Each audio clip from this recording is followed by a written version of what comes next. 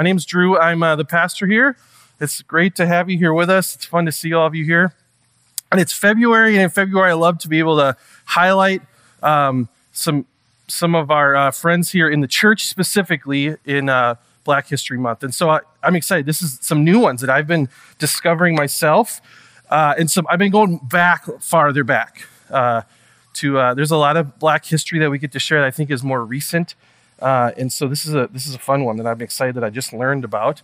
And so as we start our time here, I just want to share with you someone. We're actually come back to him. He's going to share with us later, not in person. He's not alive, but we have some words from St. Moses, the Ethiopian, later. But I just want to start off by sharing a little bit about him as we celebrate him and some of our great church history here. Moses, the Ethiopian, was born around 330 in they think Ethiopia, Africa. He was actually born and was a slave in Egypt. And then when he was freed, he became, he has different names, as you can tell. There's some called him Moses the Black, Moses the Robber, Moses the Strong. He was a very big, very strong man. And after he was freed, he actually joined this kind of gang of men who roamed around Egypt, became kind of infamous as robbers. They would rob people on roads, or they'd break into places and rob. And he got so good at it that he actually became kind of one of the leaders and known for his thievery. And so Moses was this big thief there. And one time he was kind of on the run from the law. People were trying to catch him. And so he ran into a monastery to seek shelter. And when he was there, he discovered these men there, these monks, that had a very different life than him. And like maybe you've heard the story often in the church, something was different about them that attracted him to them. And he actually says he saw a great peace and contentment in them that he had been searching for and found it here, not thinking he'd find it necessarily in a monastery with monks, but it actually changed his life. He decided to learn that came from devotion to Christ, that came from this monastic life, and essentially a faith in Christ that he wasn't finding by robbing and stealing. And so he becomes a monk, lives at this monastery. There's many stories of his life changing so dramatically. I'm seeing from him being a man that was violent before to a man of peace. He's known in church history as someone who really promoted that idea of peace. Also really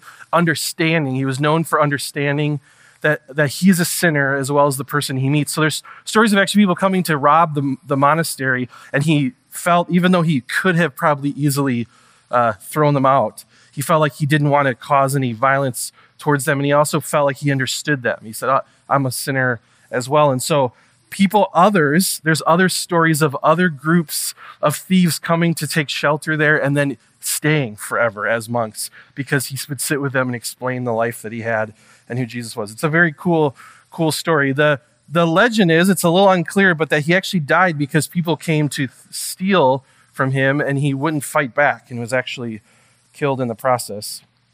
And so today we get to celebrate St. Moses the Ethiopian. What just a cool story, and a story of a changed person, a very similar story as we see even of Paul in Scripture, going from someone who murdered Christians to now being willing to give his life for them. And we see the same radical change in a man who was seeking stuff to bring satisfaction and finds it in the Lord. It's very, very cool, very encouraging. Love for you to take a little more time if you can to investigate St. Moses. It's also just the coolest name if you're going to be a saint, St. Moses. When I hear these stories, I'm very encouraged.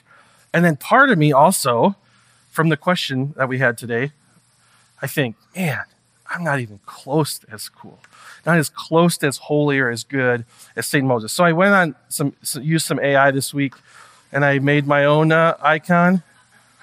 This is pretty. If you type in bearded saint icon with glasses, this is what you get. It's pretty accurate right out of the gates.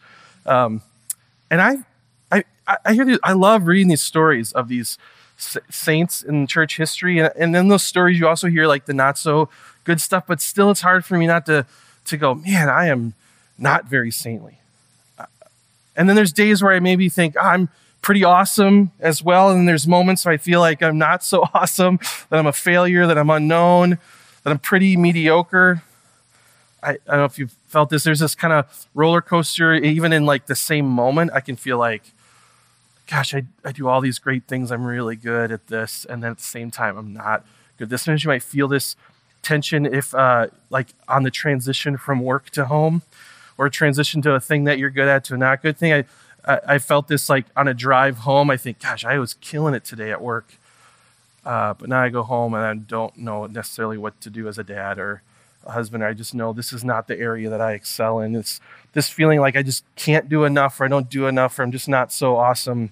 And the feeling at times where I just think, gosh, I'm glad I'm not them. I'm so good. It's this very human, very real thing that all of us experience. We see it throughout Scripture of us swaying between the like thinking highly of ourselves and not so highly of ourselves. And at times it's kind of tiring that back and forth. And so today's passage, I think, is going to help us remind us of how we feel that. I think we live in a kind of a system and an economy, not just like with money, just like how things work around us. The culture we're in has us kind of on this back and forth, up and down, going after to try to find that thing to satisfy us, or just in a like, you're just kind of hopeless. You're not very good at this, and just going, okay, I guess I just have to learn to be okay with not being good. And I think there's a different way. I think the gospel is the thing that speaks to this, that there actually is a different way to live. And today we're going to see of what that even looks like. And so we're in the book of Romans, and we are rolling through it. We're almost done. Today we'll be done with chapter 9 of Romans. We've been going through it for the last while here, and we're in the home stretch here.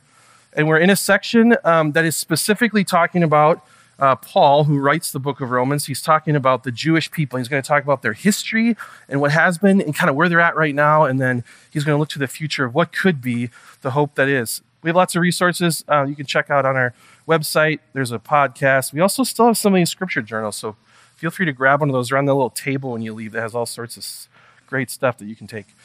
Love for you to grab those resources. And in Romans 9 through 11, this section we're in now, Paul is walking us through how the gospel applies to the Jewish people. These are people who were given God's word and his commandments that were kind of got to usher in the people who really were trying to pursue God. And he says they missed it somehow, though, and they haven't put faith in Christ. And so 9, we're really is a section we've seen what God's people have done. We looked a lot at that last week. And we're starting to move now into 10 as we look at what does it look like right now for them and his hope for the Jewish people, and really for all of us in this, because as we read today, I think you'll see how much we have in common with the really human condition that we see here. And so Romans 9 starts real simply. It says Paul is hurt over the fact, says he's in anguish over the fact that his people, he's a Jewish man, his people have missed it. They haven't put faith in Christ. And what happened with that? What's going on? And so he asks this great question, which is essentially, did God's plan fail then with them? But is it not as though the word of God has failed? He says, but the whole Old Testament that we read as the Old Testament in our Bibles is the story of God's people, of this Jewish people. And it seems like they'd be the ones who would like continue to usher in this Messiah and point everyone to this Messiah, to this Jesus, and they haven't. He's talking to a church in Rome that's more Gentile, not Jewish people. In fact, the church that even at times historically has pushed Jewish people out, even culturally just around them, not even in the church. They just said, oh, Jewish people are not good. They're causing problems. And so there's this general sense of like, where are they? Why aren't they here? And maybe they're not supposed to be here. And so last week we got to unpack this and look at this idea where he talks about there's like Israel and there's Israel. And so there's Israel, the ethnic, the people group, and then there's Gentiles who are not, or just the word for not Jewish people. And then he talks about this other Israel, this spiritual, promise, true, this Israel we hear in Scripture of this like Israel is just the word for like the church, in a sense, the people who do believe, that have put faith in Christ. And so he's looking at why are some of his friends and his family, these Jewish people that are his people, not doing this. And so that's where we're at. He's really unpacked that. He's looked at the history of what God has been doing, that he's always been working in these people, and that ultimately God is sovereign over these things, meaning he has control over these things, and that God, we hear in Romans 9, the section we just go through right before today's passage that God actually is the one who does these things. He's the one who brings people to know him. He brings people into the light, into the family of God. So we looked at that last week. And last week, one of the things we talked about was that passage really leans into that God is sovereign, that he's always known and always will know, and that he's the one who elects these people. He brings these people in, and that there's a tension there because Scripture also tells us that, yes, God is sovereign, and he's the one who chooses his people, and Scripture says, turn to Jesus. And so today, the next passage, after that passage, is a passage that's going to call us to that. It's going to remind us that the problem here is that people put faith in things other than Jesus. And so now there's that great tension right in the same passage, right next to each other. It's a tension we don't really get resolved, but a tension that's very real. Hopefully one day we'll understand better. We will. But this is real tension. So this is our passage today. It's a short one, just 30 through 33. I'm going to read the whole thing, and then we're going to take some time to walk through it. And I hope this is one that maybe helps us understand what does it look like to live in that up and down, am I good enough? Am I not good enough? Do I have to just hate myself? Do I have to not like myself? Is that okay? Is it I have to think more highly? There's something that I think pulls us out of that. It's another way to live. So let's read. This is Romans 9. I'll read this for us. What shall we say then? This is right after Paul has said, explain that God is sovereign, that we can trust him, that he knows what he's doing, and we don't need to ask those questions. He actually calls us clay that's been turned into pots. He says, does the clay question the potter? So what shall we say then? That Gentiles who did not pursue righteousness have obtained it. That is, righteousness meaning just being right with God. So Gentiles have not pursued being right with God, but they've attained it. That is, a righteousness that is by faith. They've attained that through faith. But that Israel, who pursued a law that would lead to righteousness, did not succeed in reaching that law. And so I'll read the whole thing. Why? Because they did not pursue it by faith, but as if it were based on works. They've stumbled over this stumbling stone. As is written, behold, I am laying in Zion a stone of stumbling and a rock of offense, and whoever believes in him will not be put to shame. All right, we're going to look at this first part. This first part is stating this thing that he sees happening and maybe just even reiterating it for the people there. He's saying, what about these Gentiles, these people who are not Jewish people, who are not pursuing righteousness? They weren't necessarily even looking to know God or know Jesus or looking for a Messiah they might even have been living lives where they were worshiping other gods or living in different kind of spiritual contexts. And then he says, and then there's Israel who was pursuing this law that would lead them to righteousness, and it didn't succeed. So there's people who are actually trying really hard to figure out how to follow the rules and the law right so that they could obtain righteousness, be right with God. And then there's people who were just stumbled upon it apparently, and they said yes to faith in Jesus. How does that work? Because these people seem like they're the ones who've been thinking about it and pursuing it and trying to figure out, how do you get to God? How do you have a relationship with God? How do you have favor with God? How do you become right with God? And how did they not get there when the people who seem to just stumble into it? It makes me think a little bit, the feeling that I remember having when I was playing baseball as a kid. And I remember we made it to an all-star game. I made it to an all-star game because I'm a big deal in 8th grade.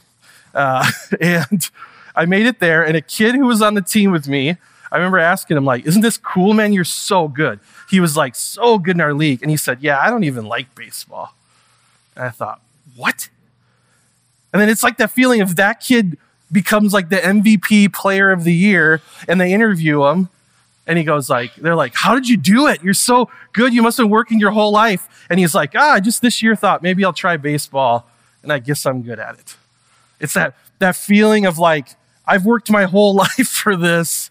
I've been trying my hardest at this and figure it out. And then the kid who doesn't try, who just tries out this year and then is amazing at it, shows up, right? It doesn't seem fair. It seems why would he be the kid? In fact, this passage is saying you're actually not even playing on the team. You're watching now and going, how did I not even make the team? This is all we do is figure out how to be better baseball players, and we're not on the team. And then this kid shows up. He doesn't even like baseball. He just thought it'd be fun to try. Obviously, right, this is talking about a much deeper, bigger deal here. R.C. Sproul shares a little bit of what this passage means. It says, the Jews pursued righteousness, but they pursued it in exactly the opposite way from that in which it can be found. They were pursuing to be right with God. They wanted what God had to offer them, but they were doing it the opposite way that it was created to be. They pursued it in their own strength, by their own works, by their own merit, and consequently fell into a spirit of self-righteousness. This is the word we're going to look at today, this self-righteousness. The Jewish people were trying to follow the law, thinking they'd figured it out and they could be the people. And in fact, a lot of, even in the Old Testament, we see statements being made about how they think about Gentile people. Those dogs, those animals, if they could only be like us and do the things that we could do and follow God's laws and rules, and seeing all that God had given them, all those ways they was pointing to Jesus as ways to get to God rather than pointing to the way, the person who actually got them to God. Paul goes on here to kind of explain. He actually gives this great picture of what this looks like, and it's a picture we see actually throughout Scripture we'll look at. Why? Because they did not pursue it by faith, but as if it were based on works. So he sets up this thing. We see this over and over in the book of Romans, over and over throughout Scripture, that we want to do enough, work enough, that then God will say, yes, okay, I'll let you in. Instead of saying, I'm going to put my faith, I'm going to believe that Christ has done the work. It's put in, right? This is not a new thing. It's a thing we talk about a lot because it's at the core of the gospel. And so he says here, the problem was that not that they didn't do enough or follow all the rules enough. The problem was they thought that is how they got in relationship with God. Why? Because they pursued works over faith. And he makes this reference. Then they have stumbled over the stumbling stone, as there's written, which might seem strange. That's a weird reference. Okay, what does that have to do with faith and works? And then he quotes, and this is actually a bunch of quotes from Old Testament. We're actually going to see this is quoted also in the New Testament. This is a phrase that actually would have been common. It's a phrase used to explain when there's something that you trip on, right? That you like hurt yourself on. This stumbling stone. I like the picture a lot. It's actually one, this is a great example of us to read our cross references in our Bible. If you have a Bible, a written one, these are ones, they print them on paper. It's like kind of cool. There's ink they use. If you have it, you might have had a Bible or have one that in the middle has all these little tiny words. And you wondered like, what were those words? Those often actually are cross references. So if you're reading a passage, it might have a little like, a lot of you probably know this, but just to remind us, it has a little number or a letter, and that number would remind us of where this passage came from. It might go, oh, this phrase is also used in this part of Scripture. This is a really great way to just have a nice, slow Bible study. Take a passage, a lot of passages have this, especially reading the Gospels, and go, I'm just going to take today, instead of trying to figure all this out, to try to read a whole lot, I'm just going to maybe read a couple of the cross references, and it often opens up the passage. It gives you this richer, broader meaning. It often pushes us way to the beginning of Scripture and way to the end of Scripture, and you realize how it's all one picture. It's really great. And this passage is one that has a great example of this. And so this passage, this is just online. I just screenshot this. This is from our passage here today. It has a bunch of references. So this stumbling stone, you think, oh, that's kind of random. Why did he say stumbling stone? Why is he saying, behold, I am laying in Zion a stumbling stone, a rock of offense? He's actually quoting multiple places in the Old Testament. Stories or phrases that the Jewish people would have known. Stories or phrases that might have been even a prediction of what was going to happen. And so we can see this here, right? We should see it pushed forward to 1 Peter we're going to look at, to Isaiah, to another passage in Isaiah, to Joel.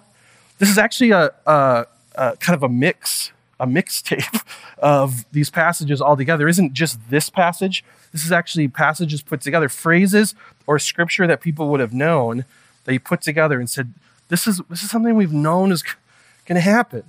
There's this stone, people stumble over it. It's actually offensive to some. But then the people who believe are not put to shame. So let's just look at those. We're going to take a second and do our little study here together. I think it'll help open this passage up and see what he's really saying here. This is the passage from Isaiah, 2 of them. But the Lord of hosts, him you shall honor as holy. Let him be your fear. Let him be your dread. He will become a sanctuary and a stone of offense and a rock of stumbling to both the houses of Israel, a trap and a snare to the inhabitants of Jerusalem. This is Isaiah. God's speaking through Isaiah, and he's saying, hey, you're going to actually trip over this stone. It's going to be offensive to you. All of you, the inhabitants of Jerusalem, makes me think of that moment when Jesus cries over Jerusalem. He's crying over them, stumbling over him. And then in Isaiah 28, we hear, therefore, thus says the Lord God, behold, I'm the one who has laid a foundation in Zion. Remember that from the passage? A stone, a tested stone, a precious cornerstone of a sure foundation. Whoever believes will not be in haste. Here's, you're probably getting an idea here. What is he describing? What is this stone that they're stumbling over? What does this look like? Behold, I am the one who has laid a foundation. This is a stone that's been tested. It's a precious cornerstone, the stone that is laid, that all the other stones are held together by, essentially, a sure foundation. So there's a stone that God is going to lay that's going to be tested and precious, and the cornerstone, the thing that's going to hold it all together, and whoever believes in that will not be in haste. But in our passage, it says, will not be put to shame, and that actually comes from this passage in Joel. You shall eat in plenty and be satisfied, and praise the name of the Lord your God, who has dwelt wondrously with you, and my people shall never again be put to shame. You shall know that I am in the midst of Israel, that I am the Lord your God, and there is none else, and my people shall never again be put to shame. It's a good repeat there. This picture, right? So we're seeing God has this idea of the stone that's coming, that's the foundation, that's the cornerstone, and that cornerstone is going to allow God's people to no longer be put to shame. That shame even being a thing connected, we talked this often, right? All the way back to Genesis, where there was no shame, and then Adam and Eve decide to sin and turn from God, and all of a sudden there is shame. And he's saying, there's someone who will come and correct that, and now my people will not be put to shame. So where else do we see this passage? We also see this passage referenced in Acts.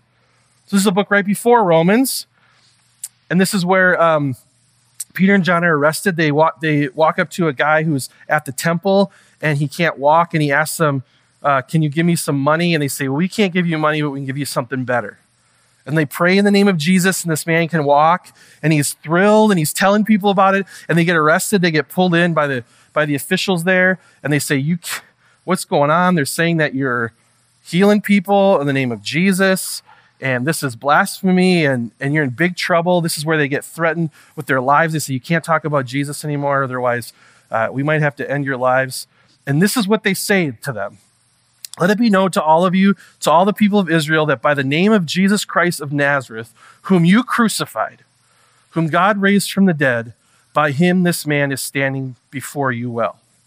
I love, this is a very bold response to, could you stop talking about Jesus? And they say, oh, the Jesus that you crucified, that God raised, that is the one who's healed this man. This Jesus is the stone that was rejected by you, the builders, which has become the cornerstone. There it is. Who's this cornerstone? What is this stone that we're stumbling over? What's this stone that's going to eliminate shame from us, that's going to bring glory to God, that's going to bring his people together? Jesus is the stone that was rejected by you, the builders, which has become the cornerstone.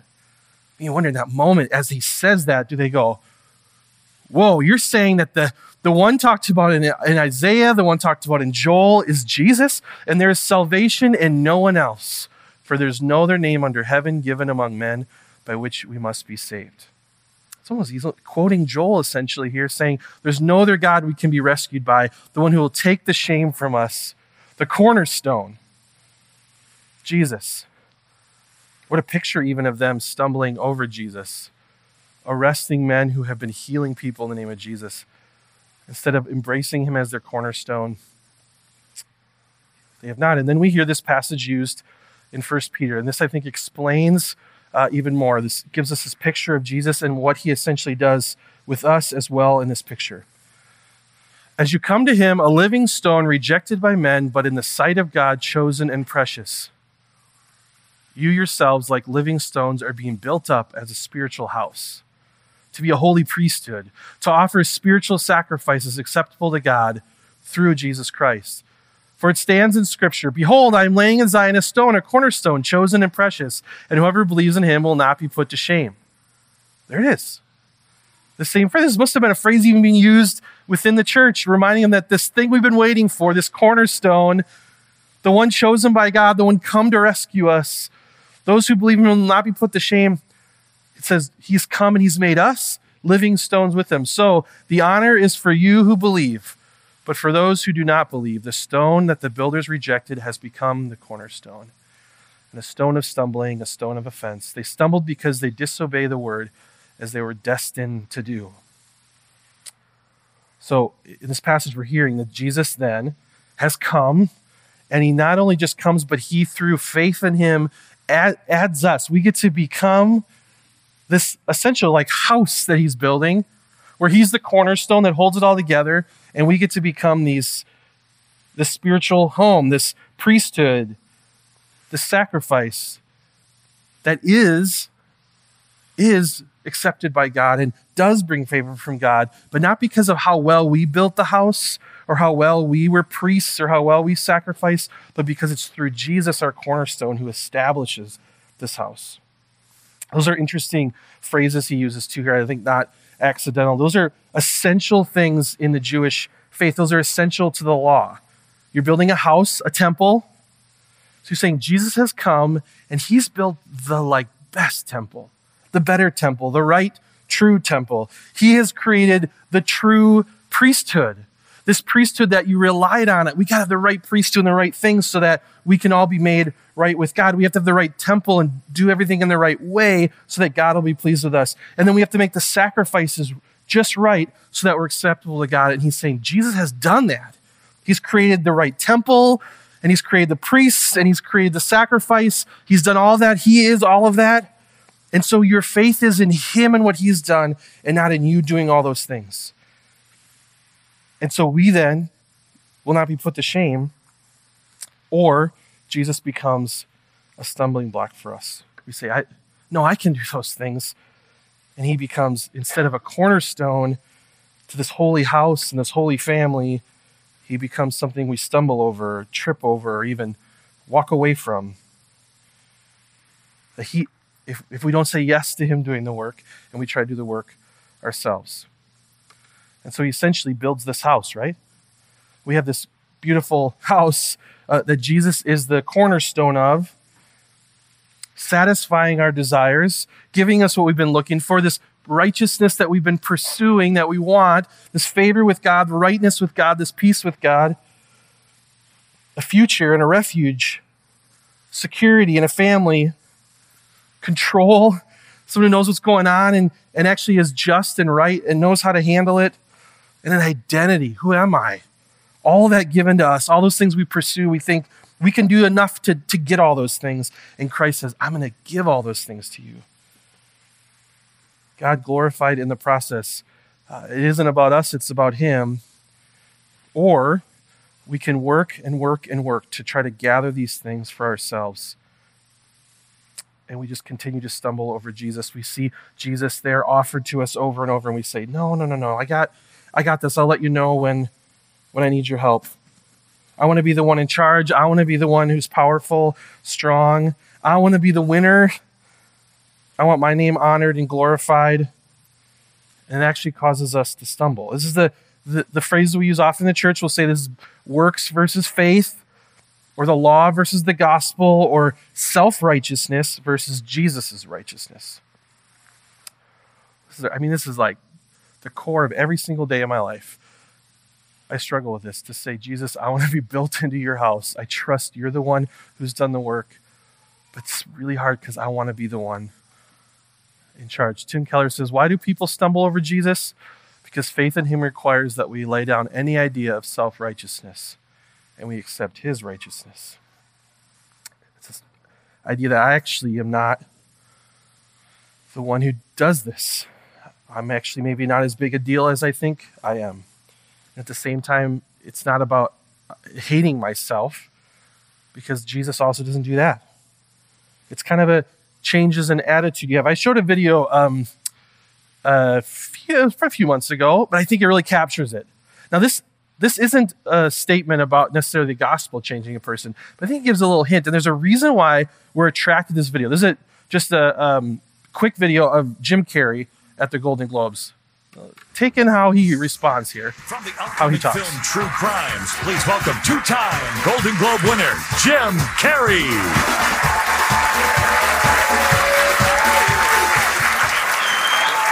Thank you. I am two-time Golden Globe winner, Jim Carrey.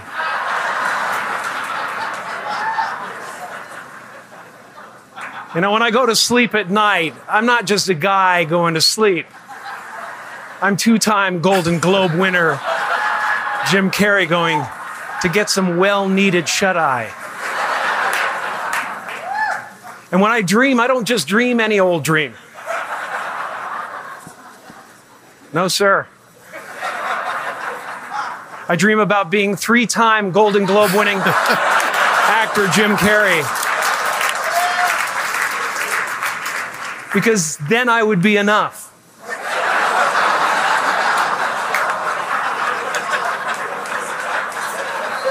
It would finally be true. And I could stop this terrible search for what I know ultimately won't fulfill me.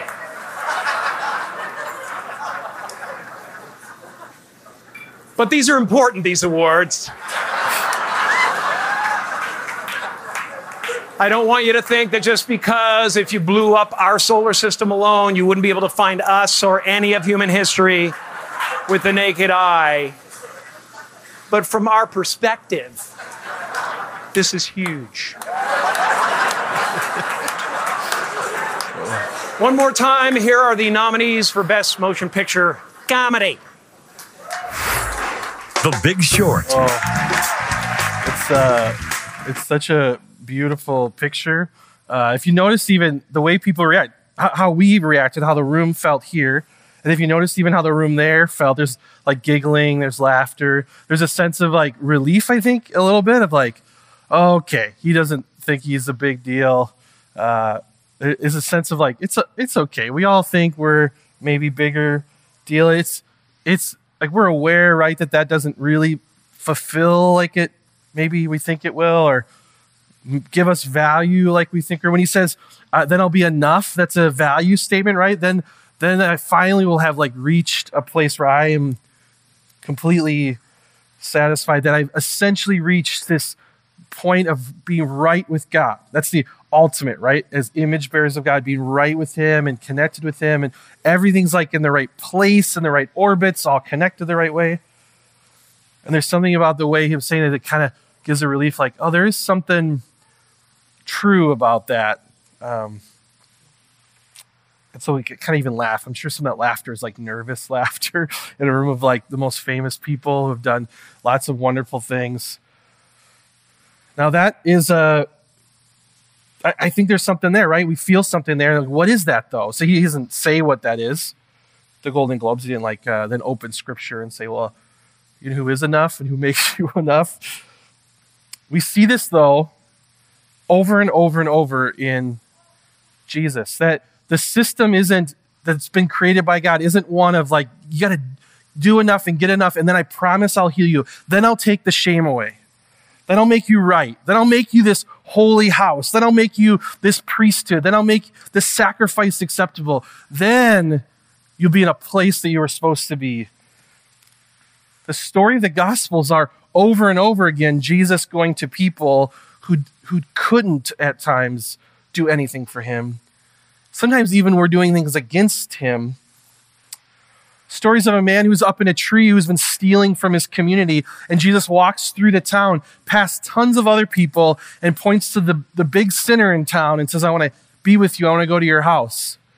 He doesn't even ask Jesus to hang out with him. Jesus just says, I'm going to be with you. I'm going to hang out with you.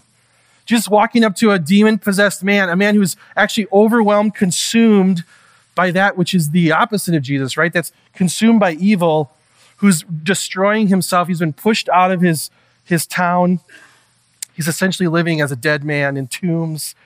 And he comes to him and he says, I want to heal you. I want to bring life to you. I want to take away the evil, the demon from you. And he casts the demon out of this, giving this man life. That man didn't do stuff.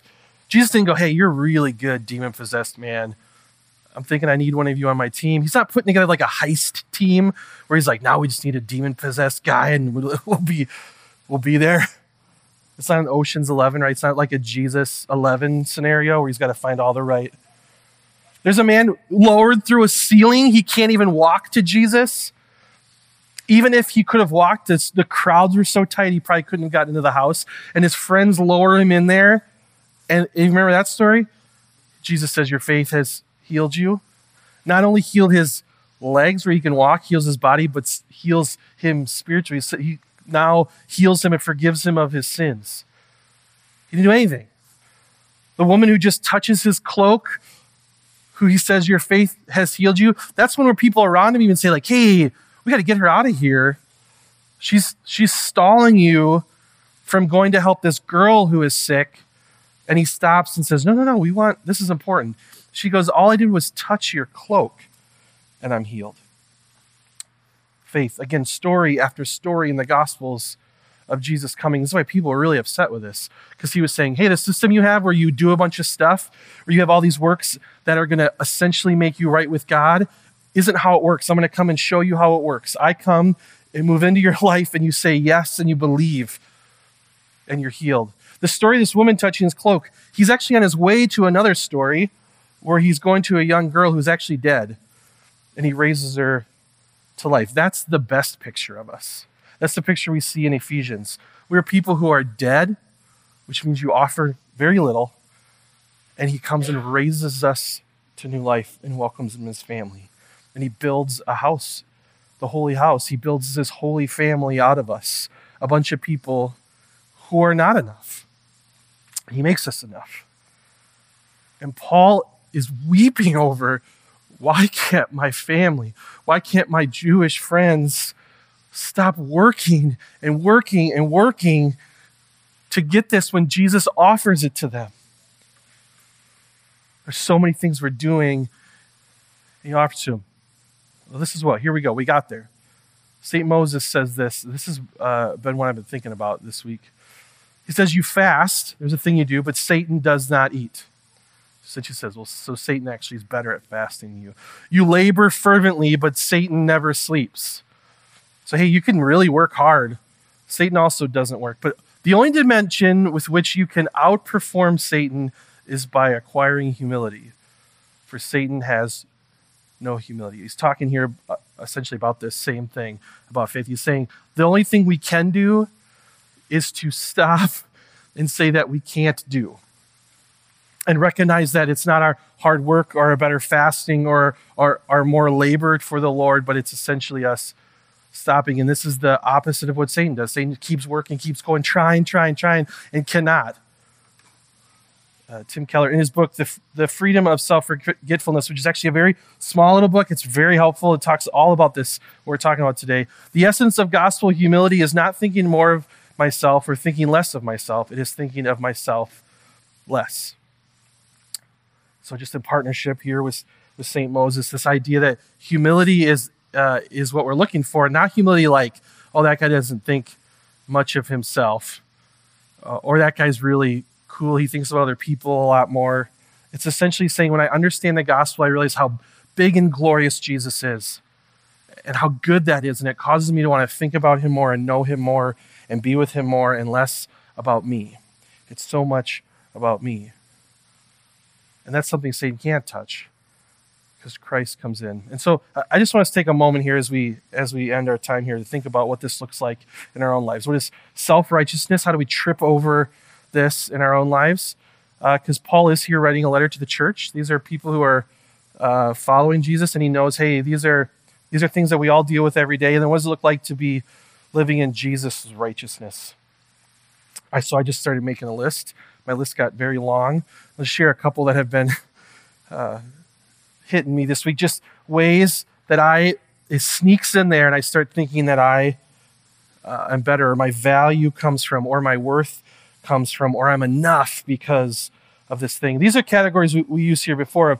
These are sometimes the words we might use when we think of like idolatry, thinking of us worshiping something other than Jesus. And these are things that I think we pursue.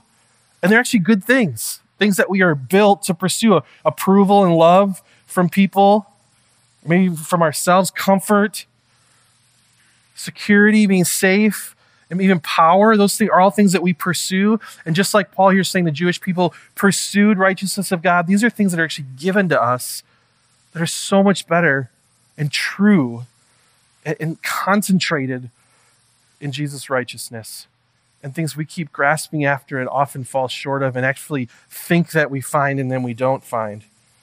Here's ways that I've found that. I was thinking this week about this. I was at my dad's house helping him after some hip surgery, and we were looking through these boxes of like family pictures and notes, and I found my grandma had kept thank you notes that people had sent her. So I don't know if this might be something, a tradition in your family.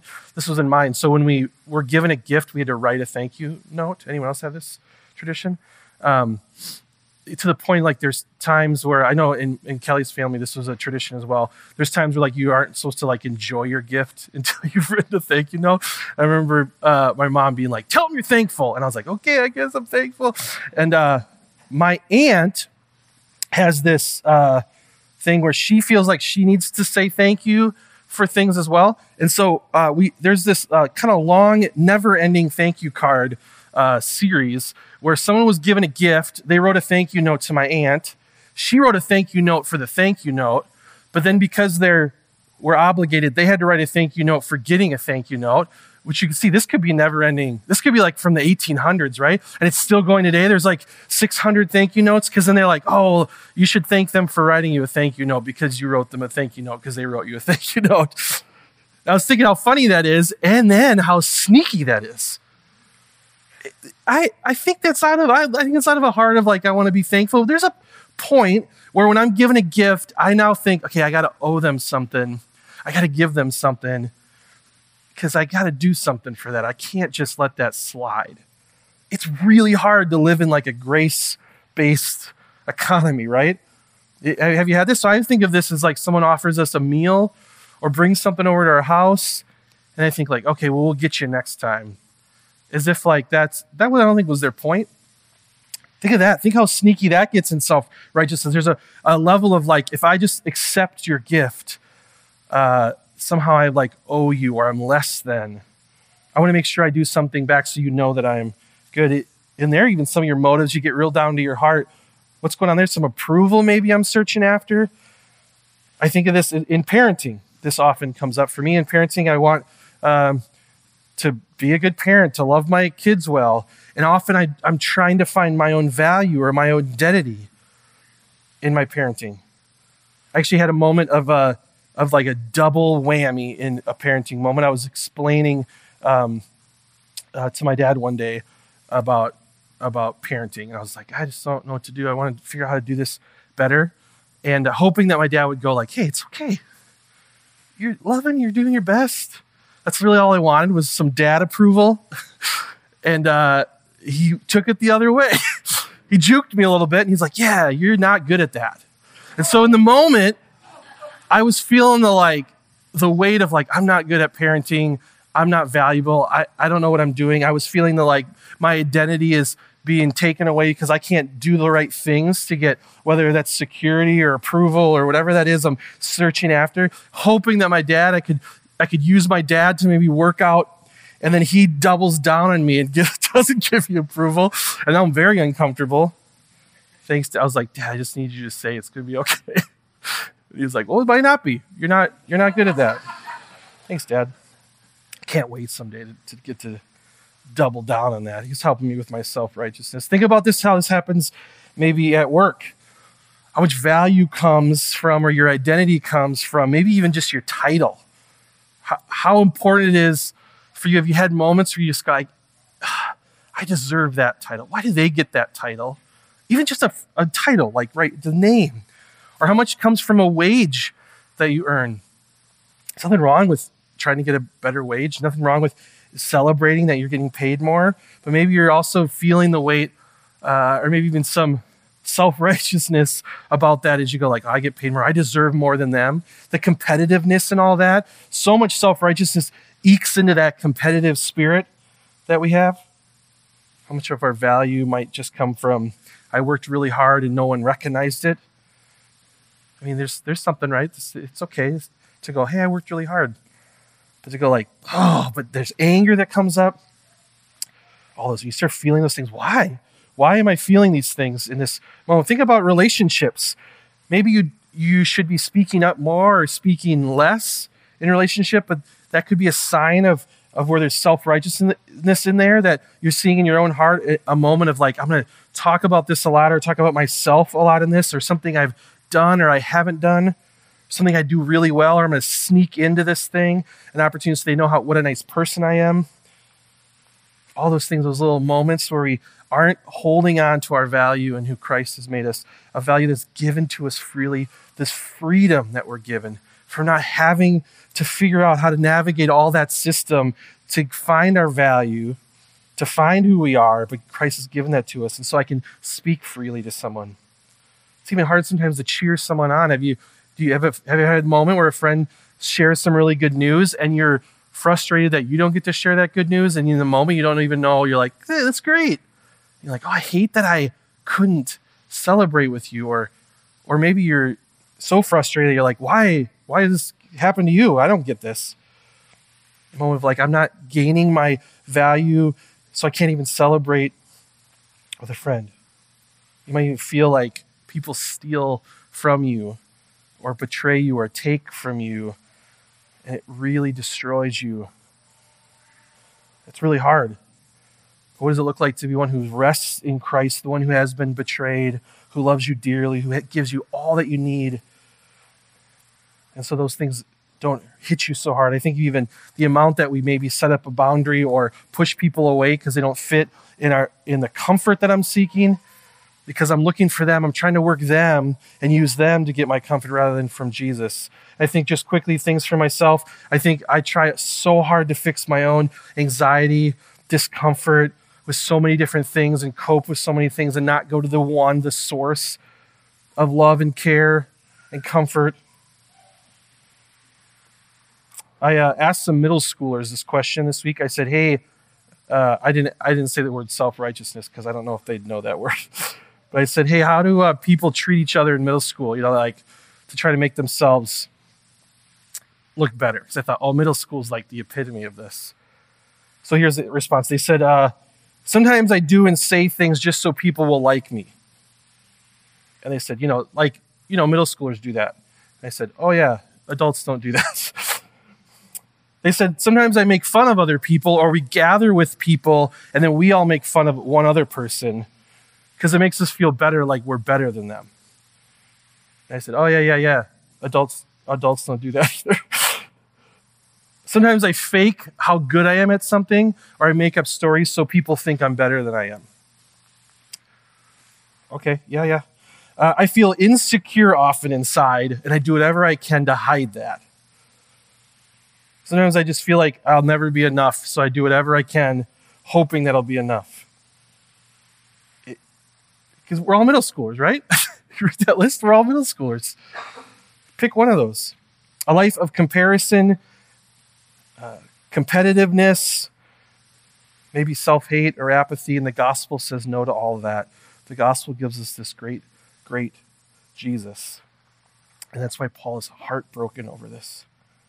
That's why Paul says, I so want my people to know this Jesus, that the life of working towards this, trying to figure out the right way, the right system, is not going to do it.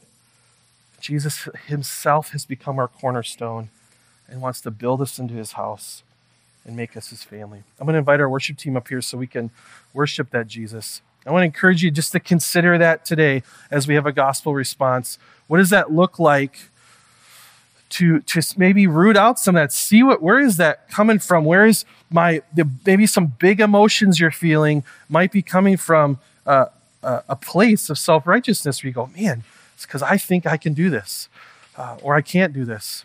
So some questions to consider today. Is Jesus your cornerstone, your righteousness? First, that's the first place to start. Is he the one we put our faith in, our foundation? Where are you feeling self-righteous?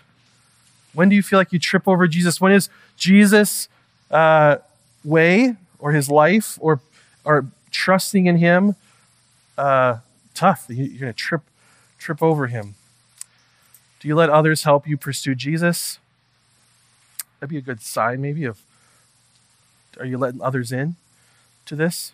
It's okay. You have others that you can say, I'm broken and I need your help. And then who needs to know there's freedom from religion, from a life of work? We also have the opportunity to take communion, which is out in the hallways. We'd love for you to do that. That's an opportunity to remember Jesus' death and resurrection, the work that he did so that we would not have death in our futures, but that we would have resurrection in our futures. And so you can take communion. We ask that you're just a follower of Jesus, so that's meaningful to you. You don't have to be a member here at Hope. Also, we are going to sing together so that we can remind ourselves of the gospel. There's people that want to pray for you in the back of the room. They're standing back there right now. They'd love to do that. You can also give in response to the gospel. Let me pray for us as we enter into a time of worship here. Lord, you're really good. Wow. No matter where we're at, what we're doing, no matter how good our day is or how bad our day is, you are there with open arms, welcoming us into your family. Continuing to give us great love, comforting us in our hearts, securing us as you are our refuge, and your Holy Spirit empowering us to do those things that we cannot do on our own. I pray now that you would continue to work in us, and if we are not, if we feel we're stumbling right now over you, that you would help hold us and draw us near.